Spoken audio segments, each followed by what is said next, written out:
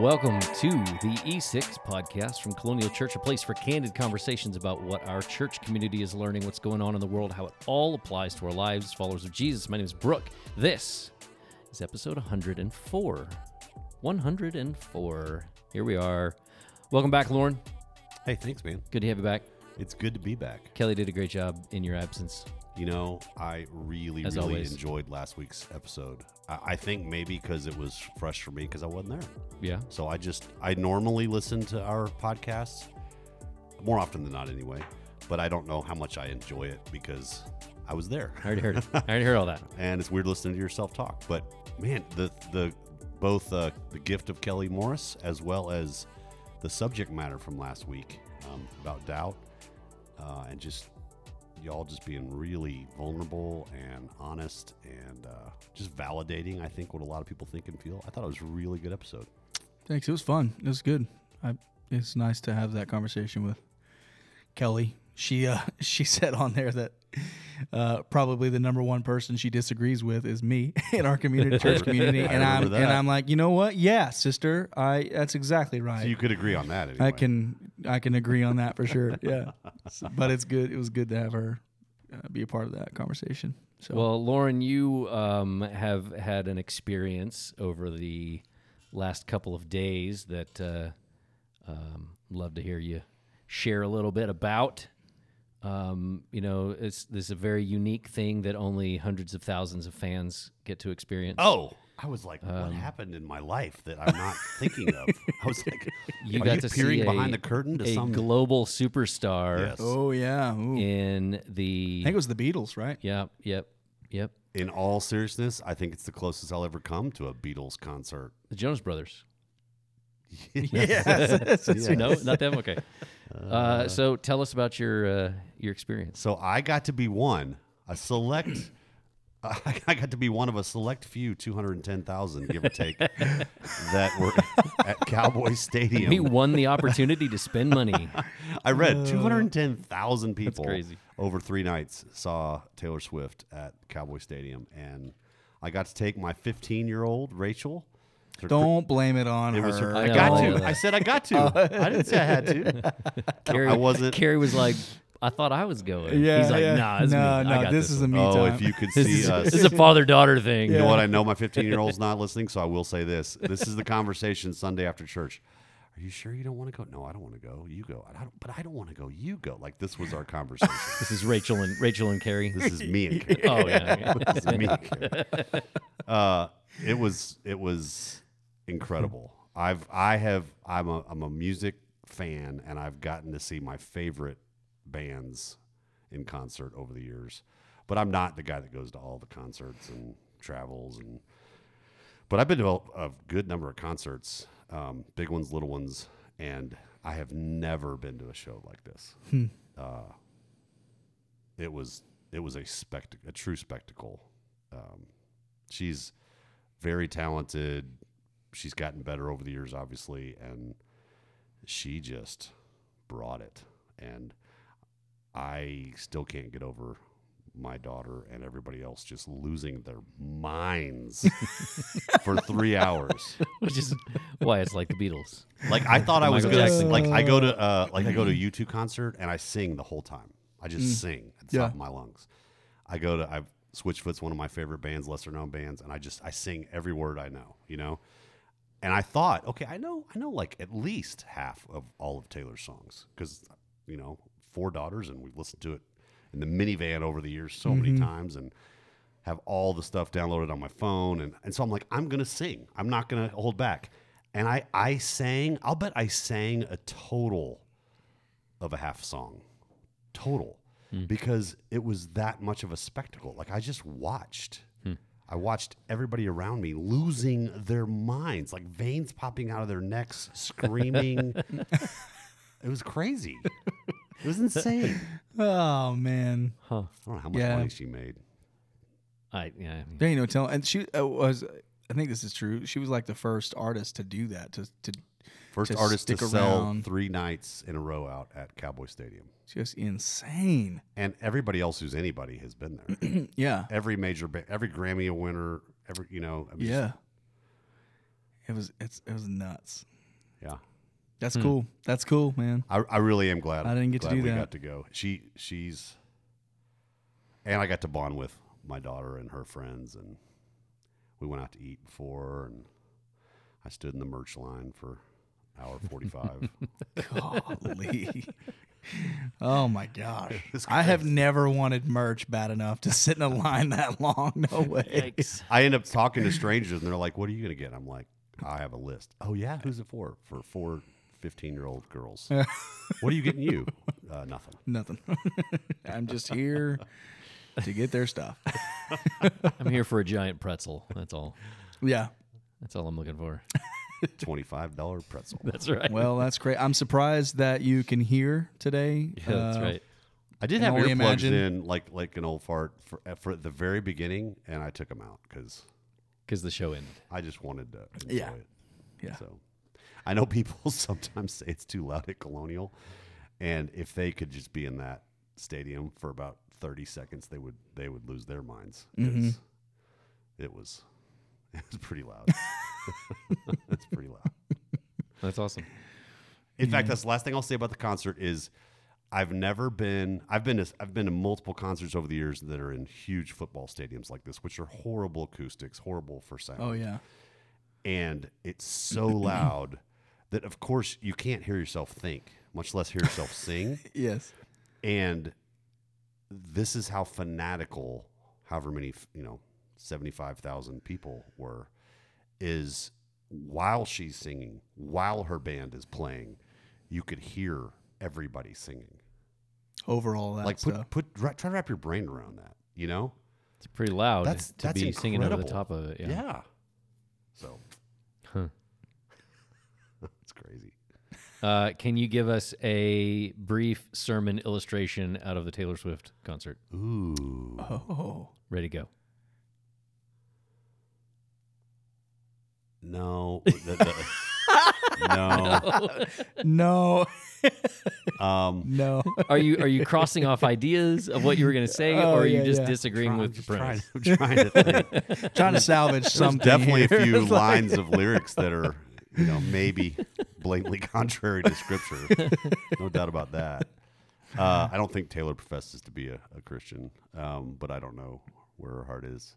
No, I Sermon illustration. the only not- thing not the like only thing I can think of, gospel honestly, truth out of it. the only thing I can think of, and I mentioned this to you guys yesterday morning over coffee, is this is going to sound so random. It was actually kind of a beautiful picture of just the uniqueness of people created very differently.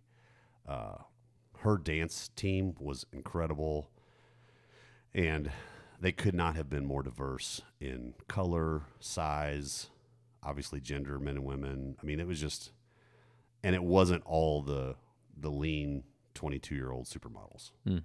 It was, there were people that were a little too short or a little too tall or a little too heavy or, according to the success, pictures of the world. And I don't think that's an accident. And I thought it was beautiful. I'm not trying to make too much of it. It was very noticeable to me, and she can hire whoever the heck she wants, right? And she clearly, I don't think she just hired her friends. These are really good dancers. They were good, yeah. Honestly, she probably doesn't know that many good dancers. So, yeah, that was maybe one illustration just seeing beyond a skill or the sexuality of our culture. All right. I don't know how to transition out of He's that. like, I'll but, take that. I'll take that. Yeah. That's all I got. Good job on a whim. Good Yeah. job. All right. So moving on. This is the series. Yeah, that's right. called Yeah, we'll go to that. That's right. No, I was thinking we have the last couple of days of the Jacaranda team, and they are basically almost on their way back. If they have not left yet, I'm not sure exactly when they leave. By the time anybody listens to this, they may already be I think they finished back their or last on their way. clinic day. Yeah, already. So, thank you to everybody that's been praying for them. And if you have not looked, you should go to Karen Johnson's Facebook page and check out some of the pictures and stuff. I think we're going to show some of those this weekend. But some really cool pictures of just getting to take care of some people that are dealing with some stuff that don't have the ability to go see a doctor. And I loved some of the pictures of so many pills stacked and stacked and stacked. Well, and I don't know if you saw the numbers, but I did not. I didn't actually read anything. I just clicked on stuff. Oh, okay. I know that Gina Marchand was with them, right? And so Gina, early this morning, our elders met like we do most Tuesday mornings, and Gina was texting her husband Doug, and he was passing it on to us that they passed the 35,000 mark of number of people there they've helped over the years. This is not all on this trip, obviously. Right. But I mean, there's like 14, 16 trips. I think it's the 16th trip. Is it? I think. Somewhere right around there. But That's 35,000 people helped in some very basic, necessary ways. Yeah. That's pretty cool. Yeah. That's pretty cool. Yeah, it's awesome. So anyway, they're about to board planes and head back this way, and they'll be back this weekend, and so definitely keep them in your prayers as they are flying and going back through customs. And I feel like the last several times we've talked about somebody that's been coming from somebody sick or got hurt and having to fly for double-digit hours and hours and hours on planes, and so keep them all safe and all that. But if you are listening right now, you have probably realized that our podcast did not come out on Monday like it normally does, and Why is that, Brooke? I forgot. I forgot. That's just we have made a change in our rhythms on throughout the week in the office, and that affects the podcast, trying to do the best things that we can for staff and days that we can get some things done and spend some time writing and learning and doing and all of the things. And so our episode is, at least for the foreseeable future, going to come out on Wednesday afternoon now. So if you're listening and it's Wednesday and you're like, why did I not get this on Monday? It was not your podcast app's fault. They just did not have it yet because we didn't make it. So you should know that. That's different. If you don't like that, let us know. That's okay. If you love it, that's cool too. I'm just curious. It sounds like it really doesn't matter if they like it or not. I deeply care of all the opinions. So you were singing our song, Tanner. You were singing our what song was that, Tanner? Our new anthem for. I can't remember how the start of it goes though. For I'm sure we can get Kelly back on here to sing it for you. We get Shelby. We talk about this is a series called "You Asked for It." Yeah. So You Asked for It is coming up in 2 weeks, right? Not 2 weeks. A week from Sunday. Guess, 2 Sundays. A week from Sunday. Yeah. Correct. So Sunday is Easter Sunday. That's exciting. And then following that, we are going to jump into a series called You Asked for It. I'm nerve-sighted, as the great American Tanner Hodges once said. Nerve-sighted, man. We got Tanner's thoughts. What are your thoughts? Why do something like this? Why are we jumping to this and not back into Acts like we're going to do later on in the year, or picking a new book or a different topic altogether? And why jump into something like this? I think it's, well, first of all, on a simple note, I want to be the kind of church, we've talked about this even since starting our podcast. I want to be a part of the kind of local church that talks about everything. We can't because of time limitations. We can't because not everybody in the room is an adult. There's certain things we just have to tailor what we're talking about and how we're talking about it. But there's a lot of things that are left to one-on-one conversations, and not necessarily things we have monologues about on a stage. And I think this is an effort to bring a lot of the questions we get, in theory, throughout the year, but specifically we've been soliciting questions from people. Last count, I think early this morning we had 59. And so we're going to close that up with no more opportunity, officially anyway, to submit a question this Easter Sunday, I guess late in the day maybe, or Monday. Is that what you're going to do? Sure. It's got to, you're acting like you're not the one that's going to turn that off. I'll be the one that'll turn it off. I don't know that I'd put any thought into when I was going to turn it off. Yeah, we've got to turn it off at some point or the questions just keep coming, right? Yeah, that's fine. I'm good with that. I'm anticipating easily, 60, 70, 80 questions. So part of it's just trying to give the people what they want, so to speak. Let's tackle some things that are gnawing questions in people's minds. And, yep. And also maybe as a teacher, as one who at worst can talk at people on a Sunday morning, it's an opportunity to, take something from people and address it. Any hints on any of the subjects that we may or may not discuss? Wow, I can't think of anything that would be especially fun to tease. We have definitely gotten some very random questions. I would say we've got all kinds of questions, which is kind of what you hope for. We've gotten some flippant questions. We've got some very serious intellectual questions. We've got the most random, like, what time of night was this when you came up with that question, And I think we've got a number of questions that I'm like, yep, I've heard that asked a bunch over the years, So we've got at least 3 or 4 that I think they got cut off halfway through, and you're like, man, if you could tell me anything, I'm just dying to. And we're like, well, I guess we'll really skip that want one. to know. I guess I'll tease one is we've had at least 3 or 4 questions about women in leadership. Okay. And I think between being a Southern Baptist church and being in the Bible Belt, and reading scripture that is very much from patriarchal culture times historically,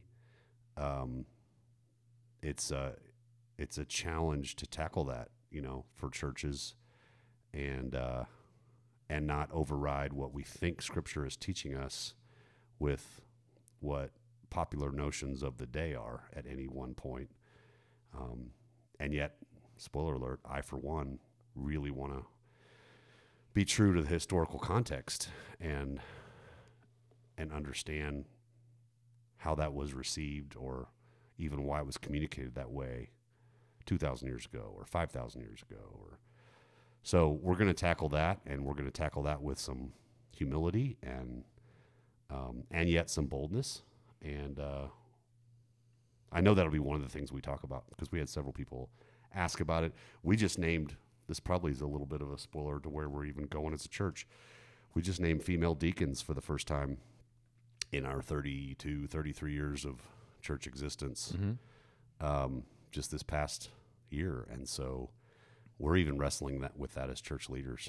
Well, that's cool. I think it'll be a fun series, at least an interesting series to say the least. To jump from one thing to another and answer a bunch of different questions. And I know I've read several of them, so it will be interesting. I think, and it will be. I think we have things all across the board. So I'm excited about it. I'm looking forward to how we use this platform to tackle some of them. We'll talk about some. Well, yeah. What'd you say? You said 59 questions so far. It's like there's no way we can tackle them all on a Sunday. We're doing this for 4 weeks on a Sunday. Yeah. So yeah, count on a lot of those questions. I think this is a great forum to be able to answer some of those, or even maybe, dare I say, not have an answer for some of those and just go, I don't know. What do we think about those things? Sure. At least a few would be like, that was a good question. Yes. What's the next one? Read the next one. Yeah. Skip that. Move on. Yeah. We'll come back to that some other time. Yeah. Okay. Well, that's what's coming up. So if we're looking at Easter coming up this weekend, we're wrapping up the Easter People series that we've talked about, Mary Magdalene and the disciples and Thomas and Joseph. That was the other one. I couldn't remember who the other was. I'm missing somebody. And then this week, or this past Sunday, I guess, we talked about the two guys Does it say two guys? Mm-hmm. I can't remember if it was. I said 2 dudes on a road trip, but that's my. Is it two? It was 2 followers, right? Yeah, I don't know. says 2 followers Anyway. of Jesus. So One of them was Cleopas. is that a? That's what it says. I don't know. Yeah, And we don't know anything else about him. And the other one has no name has no name. So there you go. mentioned. So 2 people Two that were people, on the road 2 to humans. Emmaus. All right. So before we even get into that, I have a question for myself here. I'm curious, and maybe I'm just in the moment. I'm not thinking of something, but why do you feel that Jesus' face was hidden? Why were they unable to recognize him? And specifically because Mary had the same. Thought it was the gardener. Right, but even like, I mean, I have a hard time believing that she just and maybe shock, maybe who knows, she's in full panic mode at that moment, but she also doesn't recognize Jesus, and this is somebody that she's just spent, potentially years following, multiple years. I'm not sure when exactly she joined the journey, but. He's a very significant person in her. And to not be able to recognize. And to not recognize him immediately. I can understand shock. I could understand, something along those lines if you want to read into it. But it's not the only time that somebody was, and of course, this time it specifically says that they were kept from being able to recognize him. Let them recognize him. Why? I'll tell you what I know, and I'll tell you what I speculate. Okay. You hit for the 2 guys on the road to Emmaus. You hit it on the head. It's very clear. It says God did not let them recognize him. I'm not sure what his reasoning for that was. I went back just as you're speaking to John chapter 20 to see when Mary Magdalene didn't recognize him, and it just says she thought he was the gardener. Doesn't say God supernaturally prevented her from recognizing. What I speculate.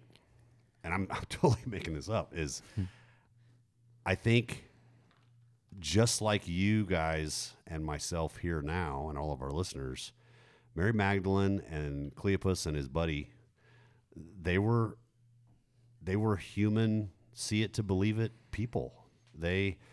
When someone died, like my grandfather passed away several years ago, someone looking just like him could walk up to me, and I think there's at least some times when I'm going to look him right in the eye, and I'm not even going to consider that that's my grandpa, because that doesn't make sense. It's impossible, Yeah. Now there's other times I'll be like, oh my goodness, this guy looks just like my grandpa who died 15 years ago. Right. So I'm speculating that even for Mary Magdalene that Sunday morning, she's so sad. She's not even entertaining the thought that it could be him. These guys, we know, are distraught. They're discouraged. They're sad. It's written all over their faces. But don't you think? No, sorry, that's a loaded way to say that. That's okay. I'll just it speaks to. But if you talk about your grandpa, right? If this was 2 days after your grandpa died, Yeah. and he walked up to you and called you by name, maybe he didn't call by name in that timeline. I don't know. In this case, he just said, "Hey, what are you guys talking about?" Right, but these guys. But I guess back to Mary. It's like we're talking 2 days. I guess this is same day. Maybe his head was covered. Okay, let's get more pragmatic. All of the pictures show all of his stuff That's that true. are folded up and inside the pretty tomb. You mean when he was taking a selfie? Well, he wasn't walking down the road to Emmaus naked. I don't know. No, come on, because then they'd be like, "Why are you naked?" Hey, They dude. didn't lead with that. It's I know. In all seriousness, It seems like something that would have get been you some included in clothes. there. Yeah, if that you was would the case. think that had been mentioned. But in all seriousness, maybe it was later in the afternoon. Maybe his head was covered. It's a fair question. Just curious. What in the world? Just trying to kick off our next series. I'm less curious. I'm curious about both, but I'm less curious why Mary Magdalene didn't recognize him. I'm more curious why it says God didn't let these 2 guys recognize him. And we can't know, but man, what was he?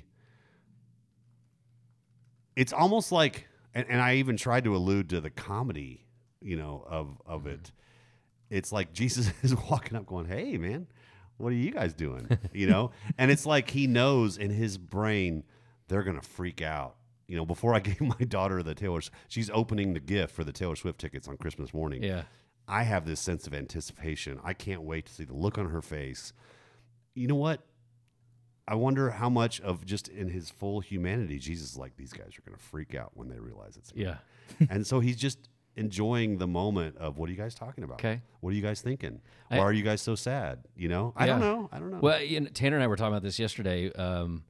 We were talking about the show The Chosen, and one of I was about to say, I'm like, hurry up, Chosen. Let's just get to this point. You know that. Come on. How are they going to depict this? Yes, right? Yeah. But that was one of my favorite things, is the humanization of the people. You know, is like we've read about these saints and God. You know, it's so untouchable, and this is like it's a very human It's moment. a very human moment. And so many of them, and we were specifically talking about John the Baptist and how fun he was. Yeah. It's just cracking me up. It's just like, wow.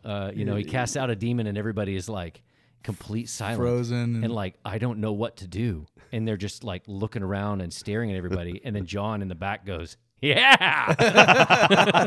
It's just like totally break the ice. Like this was awkward. You're like, yes, I can imagine that's what it would have been like, you know. But you know, like what you're saying is like this. It's humanizing a fully human person. Yeah. Yeah, it's really difficult. It's really difficult to read about people in Scripture and to identify with because you don't have that that human aspect. You know, we're so accustomed to seeing ourselves in people depicted in movies and all those things that I think it's really difficult for us to read about someone, especially in the language that Scripture uses often. Yeah. You know, they become these people on a pedestal, which is not really what the Bible describes about them. Right. You know, it's not. It's just these are people. But it's almost like the highlight reel. Like it makes me think about what was the last Spider-Man, No Way Home. Oh, where the worlds collide, and you've got these three Spider-Man guys, you know. And most movies are like, this thing happened, and then we jump to the next thing. It's like time has elapsed, and we just go from one thing to the next. Sure. And in this one, there's a scene where you have the three guys waiting on the bad guys to arrive, and they're just literally just sitting around like talking and, you know, hanging out. And it's almost like, you know, it's just humanizing the characters that you know, and it kind of feels like that if, you know, as you're talking about, that this is an opportunity maybe for Jesus to be like, yeah, this is going to be cool. This is going to be really cool. Watch this. It's dangerous to say what I'm about to say. I think, especially taken out of context. But like sometimes when we're reading Scripture, there is like this assumed human aspect that it's hard to grasp. You know, like so when you read about you know these guys not recognizing again. This says that, you know, God didn't let them. But in the case of Mary Magdalene, when you read about those things, there's this assumed humanistic approach to some of those things that you can't put down in words. You know what I mean? You can't put down in some sort of format like that. So I do think that's why sometimes we come across passages of Scripture that's very debatable, and then the other ones that are less debatable, and some of that. So it's just interesting how the human aspect of Scripture can so easily be lost in today's culture. And again, it's because we're so far removed from the culture of the day, you know, so far removed from the context, and those assumed ambient sort of understandings that if we were people of that day, we might know what they meant by certain things that they say, or right. It's just pretty interesting. I know this is possibly a rabbit trail with The Chosen, and by the way, got a couple good questions, more curious, I think, questions submitted about The Chosen, our thoughts on The Chosen, and some controversy around it. So I'm looking forward to at least going there at some point. But The Chosen has both gotten some flack for, but also been, lauded in a positive way for its ability to bring to life the Scripture, to make the human aspect of the person of Christ, as well as just the stories and the interactions come to life. And I've read some of the things that the director and creator of it has said, and he went to seminary. He's a learned man. He's read all that kind of stuff. But he's like just acknowledging we're doing the best we can to bring some things to life, and we can look at a story that lasts a third of a page, in our Bibles, and it has a little bit of dialogue. But then if we really, I don't think it takes too much for us to go here in our brains. In real life, none of our stories are like that. Right. Yeah. Think about the last conversation you had with someone, or the last time you got in a car for 20 minutes with someone. You could fill probably 5 pages with the dialogue. Yeah. Or the first 30 minutes of a podcast. Or the first 30 minutes. Yeah. And so they have to add the natural give and take of different people. And it's not, therefore by default, it's not written on that page. Mm-hmm. And so they've gotten some flack for, hey, you're saying some things the Bible didn't say. Hey, you're expanding a little bit on the storyline. And I've heard them say that's the challenge. How do we bring this to life and be true to the heart of Scripture, tell the narrative accurately, but also bring the human, like John the Baptist going, yeah. It's not just comedy. It's like, that's probably what happened. Like that's certainly the heart of John the Baptist, who's celebrating who Jesus is and his eccentric personality. And the alternative is, to me, all the other Jesus movies and films that are just dry and cheesy because they've been very careful not to add little moments like that. That allows us to grasp some sort of connection. Yeah. Yeah. But if you think about it, like we're talking about guys that were taking notes, and then years later are writing this story down. Yeah. How much of the actual dialogue Brooke, would you not remember? Brooke. What? Ooh. I think he just got more dangerous than you did. He definitely did. He definitely did. You know what? We're going to talk about the reliability of Scripture and the trustworthiness and authority of Scripture for sure in this next series, because several people, actually more than several, a bunch of people have been asking about that. And I think you speak to it is, how reliable did Jesus say those words? Is it ballpark? Is it the gist of it? I get the gist of it. Yeah. And I'll go ahead and say, God's not a Riddler. He's not trying to trick us. I think God said exactly in written form through these people what he wants us to hear and understand.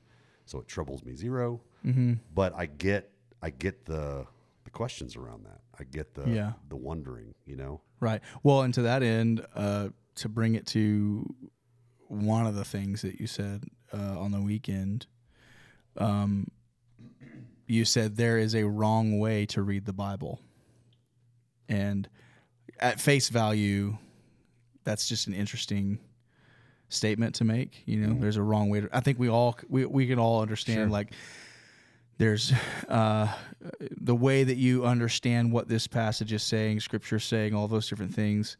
But to say there's a wrong way to read the Bible, I just wanted you to, I could read what you wrote in your script, but like, I just wanted to elaborate, maybe have you elaborate more on that. Well, first of all, it's about as opinionated as it can sound. You're doing it wrong. Yeah. But I think the reason for that very short, bold statement is the challenge. I want to say invitation, but I guess it's more of a challenge to to thoughtfully approach Scripture like I really believe we're supposed to approach Scripture.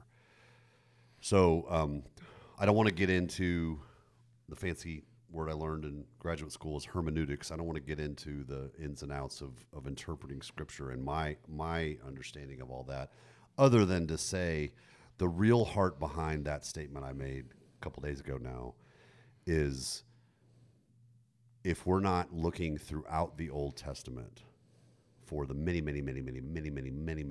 ways that it is foreshadowing, and it's pointing to Jesus, and it's pointing to Jesus, and it's pointing to what God's going to do through Jesus, we're missing it. It's not just history. It's not just poetry. It's not just commandments. It's all those things, but there are all these. In fact, it's so beautiful to me. I'm enamored by God's creativity in the way that He takes in all these different genres of literature in the Old Testament, and He's just pointing ahead to what He's going to do.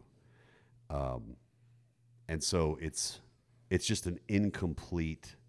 It's maybe a different way of saying the same thing is there's an incomplete approach to Scripture. Even more specifically, there's an incomplete approach to the Old Testament as Christians. That's really what I was trying to say a couple days ago. It's more powerful in your face to say there's a wrong way to read it. Well, yeah. And I think that's, if I can make it personal, I don't know if my upbringing in church was to blame for this, or if it was probably just more of me being younger and disinterested, and then later in life, younger and interested, but kind of immature and didn't know what I didn't know, is I blew off the Old Testament. Like, why do we even read the Old Testament? Like, I want to read about Jesus. I want to read about the book of Acts and what it meant to begin following Jesus, and what does it mean to experience the life of Christ now, in the wake of His death and resurrection, in the wake of the gift of the Holy Spirit and all that. Who cares what happened in, 1 Chronicles or what Mosaic law has to say? And what has sparked my interest later in life, much more in the Old Testament, is a realization that, oh my goodness, I can find Jesus the more I look in the Old Testament. And I think that's it explains partly why I still find myself camping out in the New Testament as a teacher. And I actually get some flack for that from some people over the years. Is, oh, we're back in the New Testament again. Oh, we're in a different gospel. Like, that's where I want to be most of the time as a teacher. I feel convicted about that, but I do also at the same time recognize that I'm doing it wrong as a teacher and a brother to the people around me if I'm not looking in the Old Testament with them and pointing to Jesus. I think I've got a lot of room to grow there, and I even say that to you, Tanner, very candidly, as a self-proclaimed, student of Scripture, and you've got so much pastoring ahead of you, and you've started teaching here at Colonial, and I see you doing a lot more of that over time. Man, that's one of my encouragements to you, like everybody else, is the more we can point to Jesus in the Old Testament, I think the more it makes the whole Bible make sense and come alive for people. So really, it's a matter of perspective and what you're pointing to, how you're looking at it. Yep. Which is, it's the central theme of what you were talking about on Sunday. Even is, I think earlier on you said something about. I think you quoted, who'd you quote? Charles Swindoll, maybe. About 10%. Yeah, life is 10% what happens to me, and 90% how I react to it. Mm-hmm. I think that's. I don't like that to be true, but I think that is true, and it does give a scope of when you make the statement. There's a wrong way to read the Bible. Yeah. It brings clarification, you know. We were talking about this in our team huddle before we jumped on stage and went and served in the balcony in some different places that our worship team serves. We do a team huddle every morning and get ready and just get our hearts right. And we were talking about just the aspect of joy, and sometimes we can be so concerned with other people's joy that we feel like we have to manufacture joy for others, and yet can disregard the fact that we are to carry joy individually and to bring joy. And so we talked a little bit about that, and then to hear you talk about our reactions to different things, our perspective, our how we view certain things, you know, the conclusions of our life, how we view those things differently through the lens of Christianity and all that. How hope gives us the power to embrace what we previously wanted to escape. Those different things, I was like, wow, that's just God does that pretty often with us, I think, where we end up talking about different things in different ways, but the same things in different ways, I guess I should say. It just brought it home for me. He put that in my heart on Sunday, just this aspect of how are we bringing joy? How are we carrying joy with us? Am I overly concerned with others' joy and missing the perspective I'm to have, you know, and how that can influence what I see and what I do. Yeah, and there's a lot of metaphors that we see in Scripture, or that we even find ourselves using to better understand or explain things we're learning. If I could grab a hold of one metaphor that's indirectly from the weekend, but also just central in my brain, to me, Christianity in so many ways is putting on corrective lenses, you know, or more theologically accurate, it's letting God put on corrective lenses for us, in that He may or may not change our circumstances, but He radically changes the way we see them. And I think that's a very profound mistake that we make, or sometimes even teach people to make, which is, if you come to Jesus, He's going to change your circumstances. That's the heart of health and wealth theology. If you come to Jesus, if you have enough faith, if you put your trust in Him, then He's going to make you rich, or He's going to heal you of that disease, or He's going to, make your marriage work, or whatever. And what I see in Scripture and what I've lived out and what I see around me is sometimes He does that, and way more often than not, He just radically changes the way we see it. So, like, for example, we still die. Right. All the people we care about still die. Yeah. By the way, all the people Jesus healed still died. Like, He didn't take away death. But then, as Paul says, we don't grieve like everybody else anymore. He might as well have said, we've got different way of seeing. We know this is not the end. We know that He's good. And so we do not grieve like those people who have no hope. We are full of hope. So that's why we go to a funeral of someone who loved Jesus. And it doesn't look anything like the funeral of someone we didn't know, or ashes to ashes, dust to dust, see ya. It's just, it's different, And so I really believe that He's inviting us. This is the life of a Christian. He's inviting us to see every hard thing we're going through, every challenge ahead of us, just radically differently, to see the needs. It's why I was thinking about this. We were getting ready to record, and I was just reflecting on the teaching this week, and I didn't bring this up. This is going to sound random, but I love how, in Luke 19, I think it's in more than one gospel actually, but in Luke 19, for one place, Jesus is approaching the last week of his life, and he comes up on the hill and he looks over the city of Jerusalem and he begins to weep. And he says something to the effect of, "Oh, I wish you could see, but this is hidden from your eyes. I wish you could see what's about to happen. I wish you could know what I know, feel what I feel." And I think that's the invitation of Christianity, is the invitation to see people like he sees people. Like, how differently will we love the people around us if we can see them like he sees them? How differently will we love ourselves if we can see ourselves like he sees us? Right. So you go as far down that rabbit trail as you want on corrective lenses.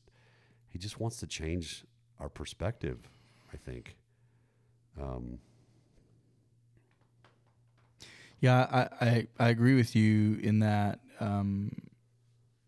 Just recently I've had some really good friends who, for whatever reason, have stepped away from the church, and I wonder how much of that is linked to the manipulation of our life and circumstances with or without Jesus. You know what I mean? How much of that is tied to, I thought it was going to look like this, and somebody has told me it was supposed to look like this, and because it's not done these different things or fixed this specific thing in my life, must mean it's not true, must mean it's not real, must mean it's not good. I've got some friends I walk with here in town who have recently wrestled with, well, yeah, but I thought it was going to do this and things were going to be better. Depression was going to be gone, or, my financial struggle was going to be corrected, or I wasn't going to have an argument with my spouse in that way anymore, or my kid wasn't going to keep acting a fool, and then it didn't turn out that way. And therefore, it must not be accurate or true. I think that's spot on with this idea of corrective lenses. No. The world doesn't. The world and the circumstances doesn't change because of what you believe, and yet it does. I know what you mean there. I just had this mixed thought of just natural physiological maturity, emotional, mental maturity that continues as believers. I just had this thought of, think about my kids. I trust you guys can relate to this as dads. Our little ones, they can't see past their own noses. They're just very self-absorbed, and that's all of us start out that way.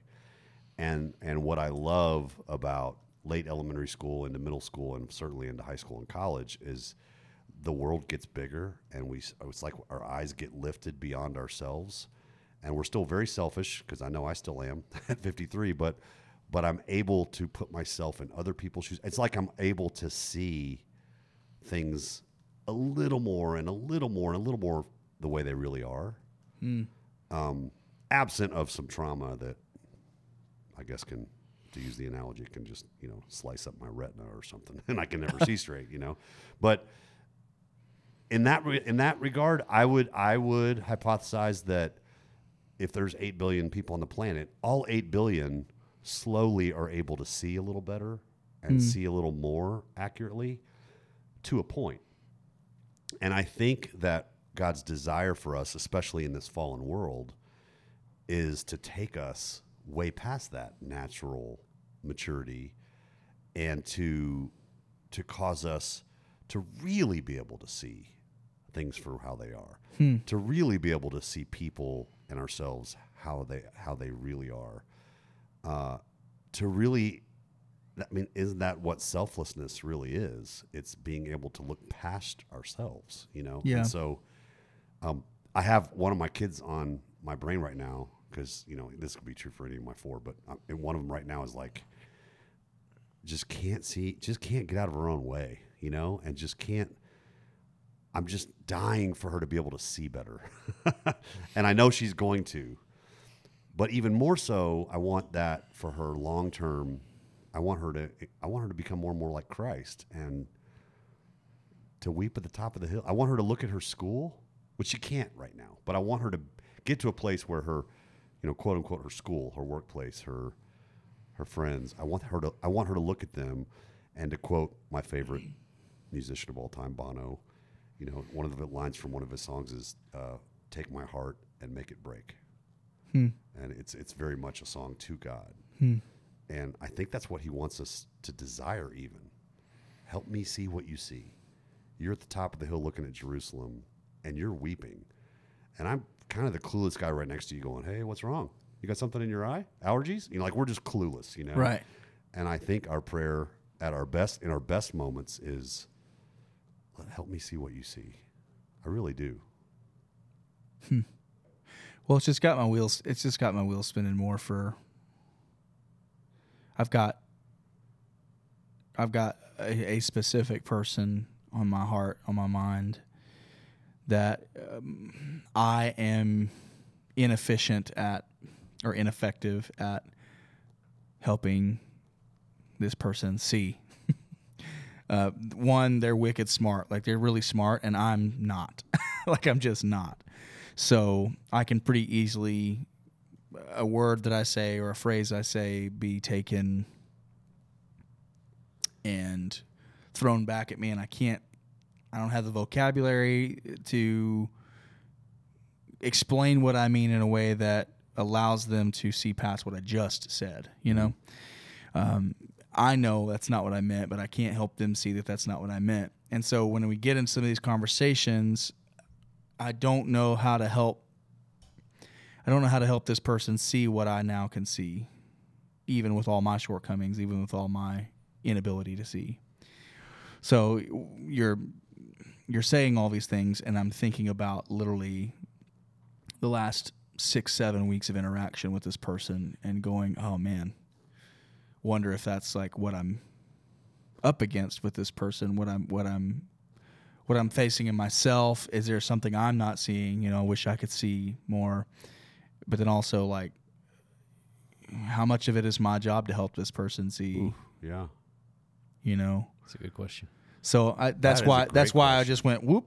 That's a great question, because I found myself landing on one side of it and then kind of coming around to it's got to be both. Like, on one hand, it's not our job to force corrective lenses onto anybody. Right.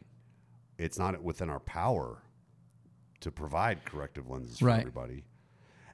And all at the same time, like, whoa, look, do you see what I see? Like, yes. It is right for us to want them to see what we see, you know? So I think that's also, I mean, how many times do we come back to this, guys? Does it matter coming together on Sunday mornings? Does it matter coming together in the context of friendships and small groups and serving teams? And I just, over and over again, I land on absolutely, because I need to be around people that can see what I can't see. Mm-hmm. And they don't have to force it on me. I want to be more like them. I want to be awakened to what they're already aware of. I can't do that by myself.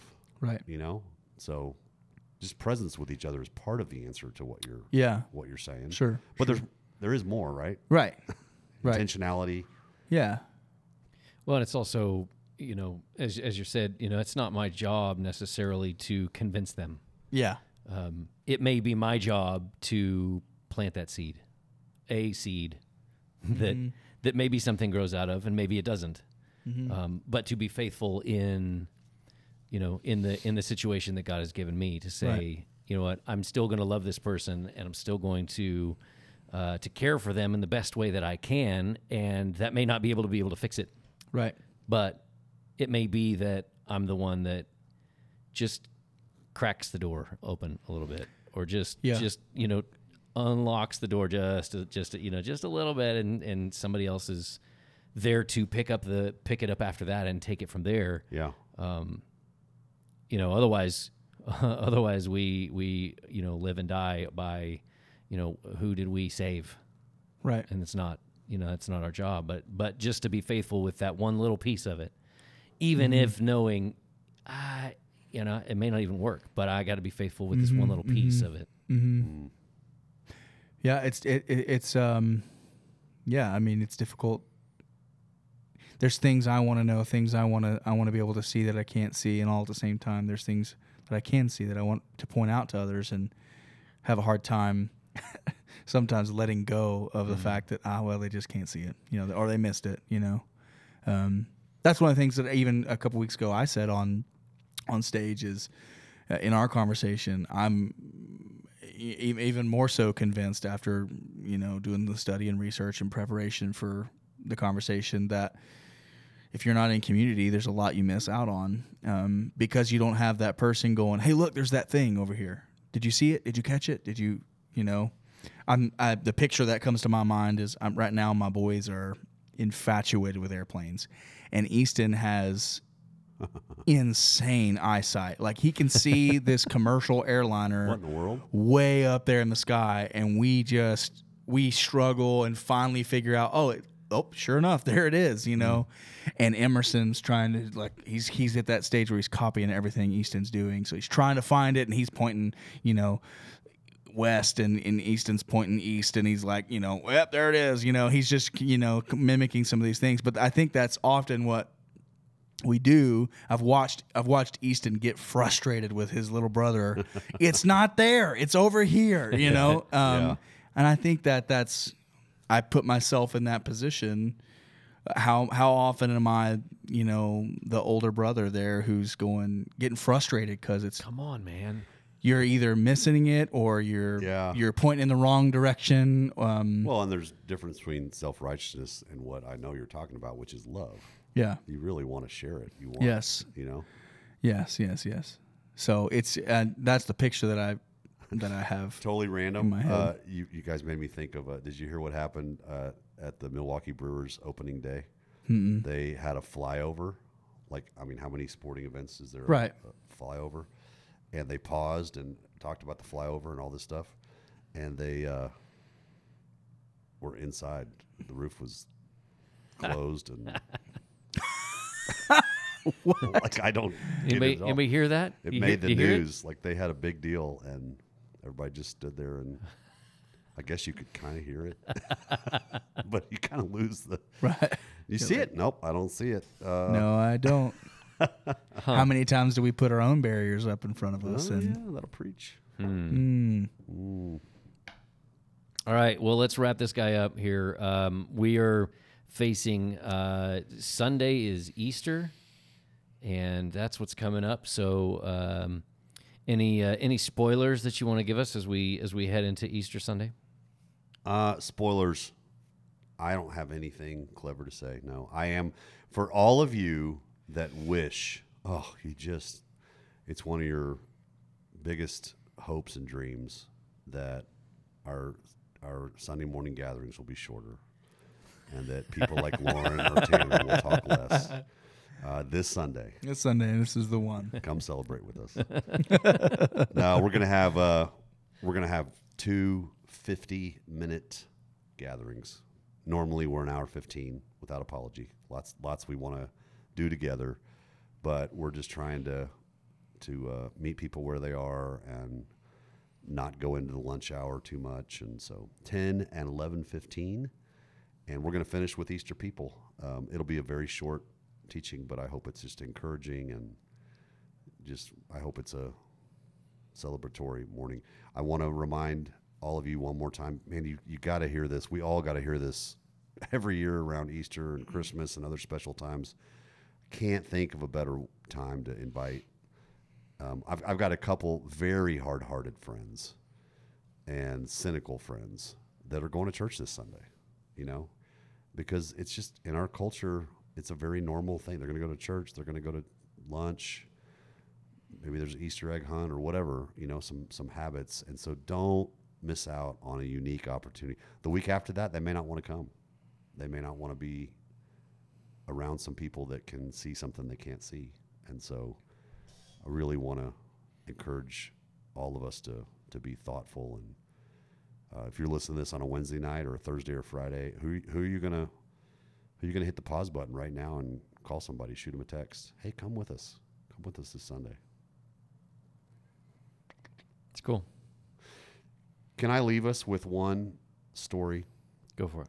That does pertain to what we're talking about from this past week's teaching, and it just stuck. And I'll bet I've shared this on our podcast. I'll bet I've shared it on a Sunday morning. It's just one of those pictures in my brain that has stuck with me, that helps me be more hope-filled and increases my faith. I don't know how else to say it, but so forgive me if this is redundant, but I'll bet some of the people listening haven't heard this.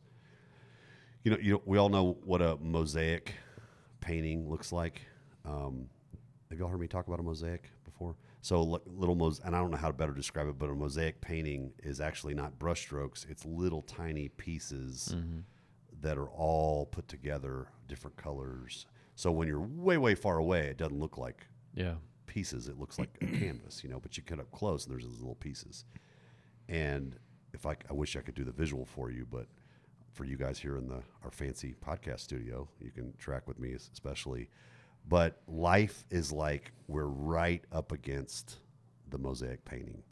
And I got my hand in front of my face here representing, I'm just staring at this one square, maybe two or three, that are right in front of me. And it's so confusing and it's so frustrating. And we can't make out what the picture is. We can't see, to use that analogy. And God, the perfect Father, the creator of all, totally sovereign and in control, is stepped way back, and he sees the whole thing, and he's got a big smile on his face, and he's like, oh, man, if you could just see what I see. You got to trust me.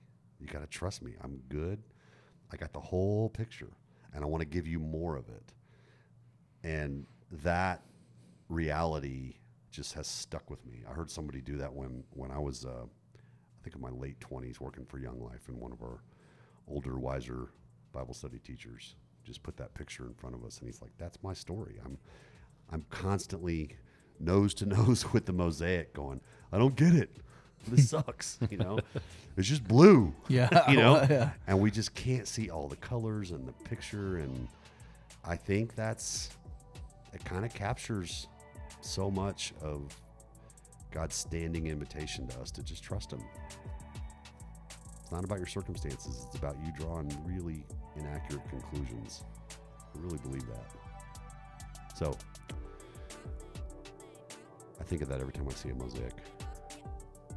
It's a good picture. Yeah. All right. Well, this has been the E6 podcast from Colonial Church. You can always get more information about Colonial at colonialchurch.com. You can download our app from the Google Play Store or the App Store, and that will get you a whole lot more information, as well as give you a place that you could submit a question for You Asked For It, our next series, and something you have been wrestling with or thinking through and want to hear some more conversation around, send that in. You can send us your podcast questions or your feedback. Anything here, you can send it to podcast@colonialchurch.com. That's our email. And thank you for listening. We will pick it up again next week, and happy Easter, everybody.